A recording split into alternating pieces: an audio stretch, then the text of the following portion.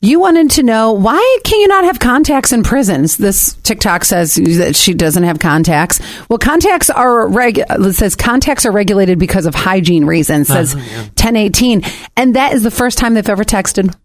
Oh, thank you. Okay, so it kind of goes with what we were saying. I mean, I know because I wore contacts from when I was 15 up until last year, and then I bought new eyes. There's a lot that goes into it. I mean, there's solution, there's cleaner. Then if you wear disposable, there's new ones coming. Then you know what I mean? Right, and it's not always the cleanest in prison. 4803. Oh, you're kidding. Well, they confirm it. 4803 says, did you know that when items are stuffed inside of the rectum or the damn near killed them or the vajayjay, that's referred to as the prison purse? Did you know that?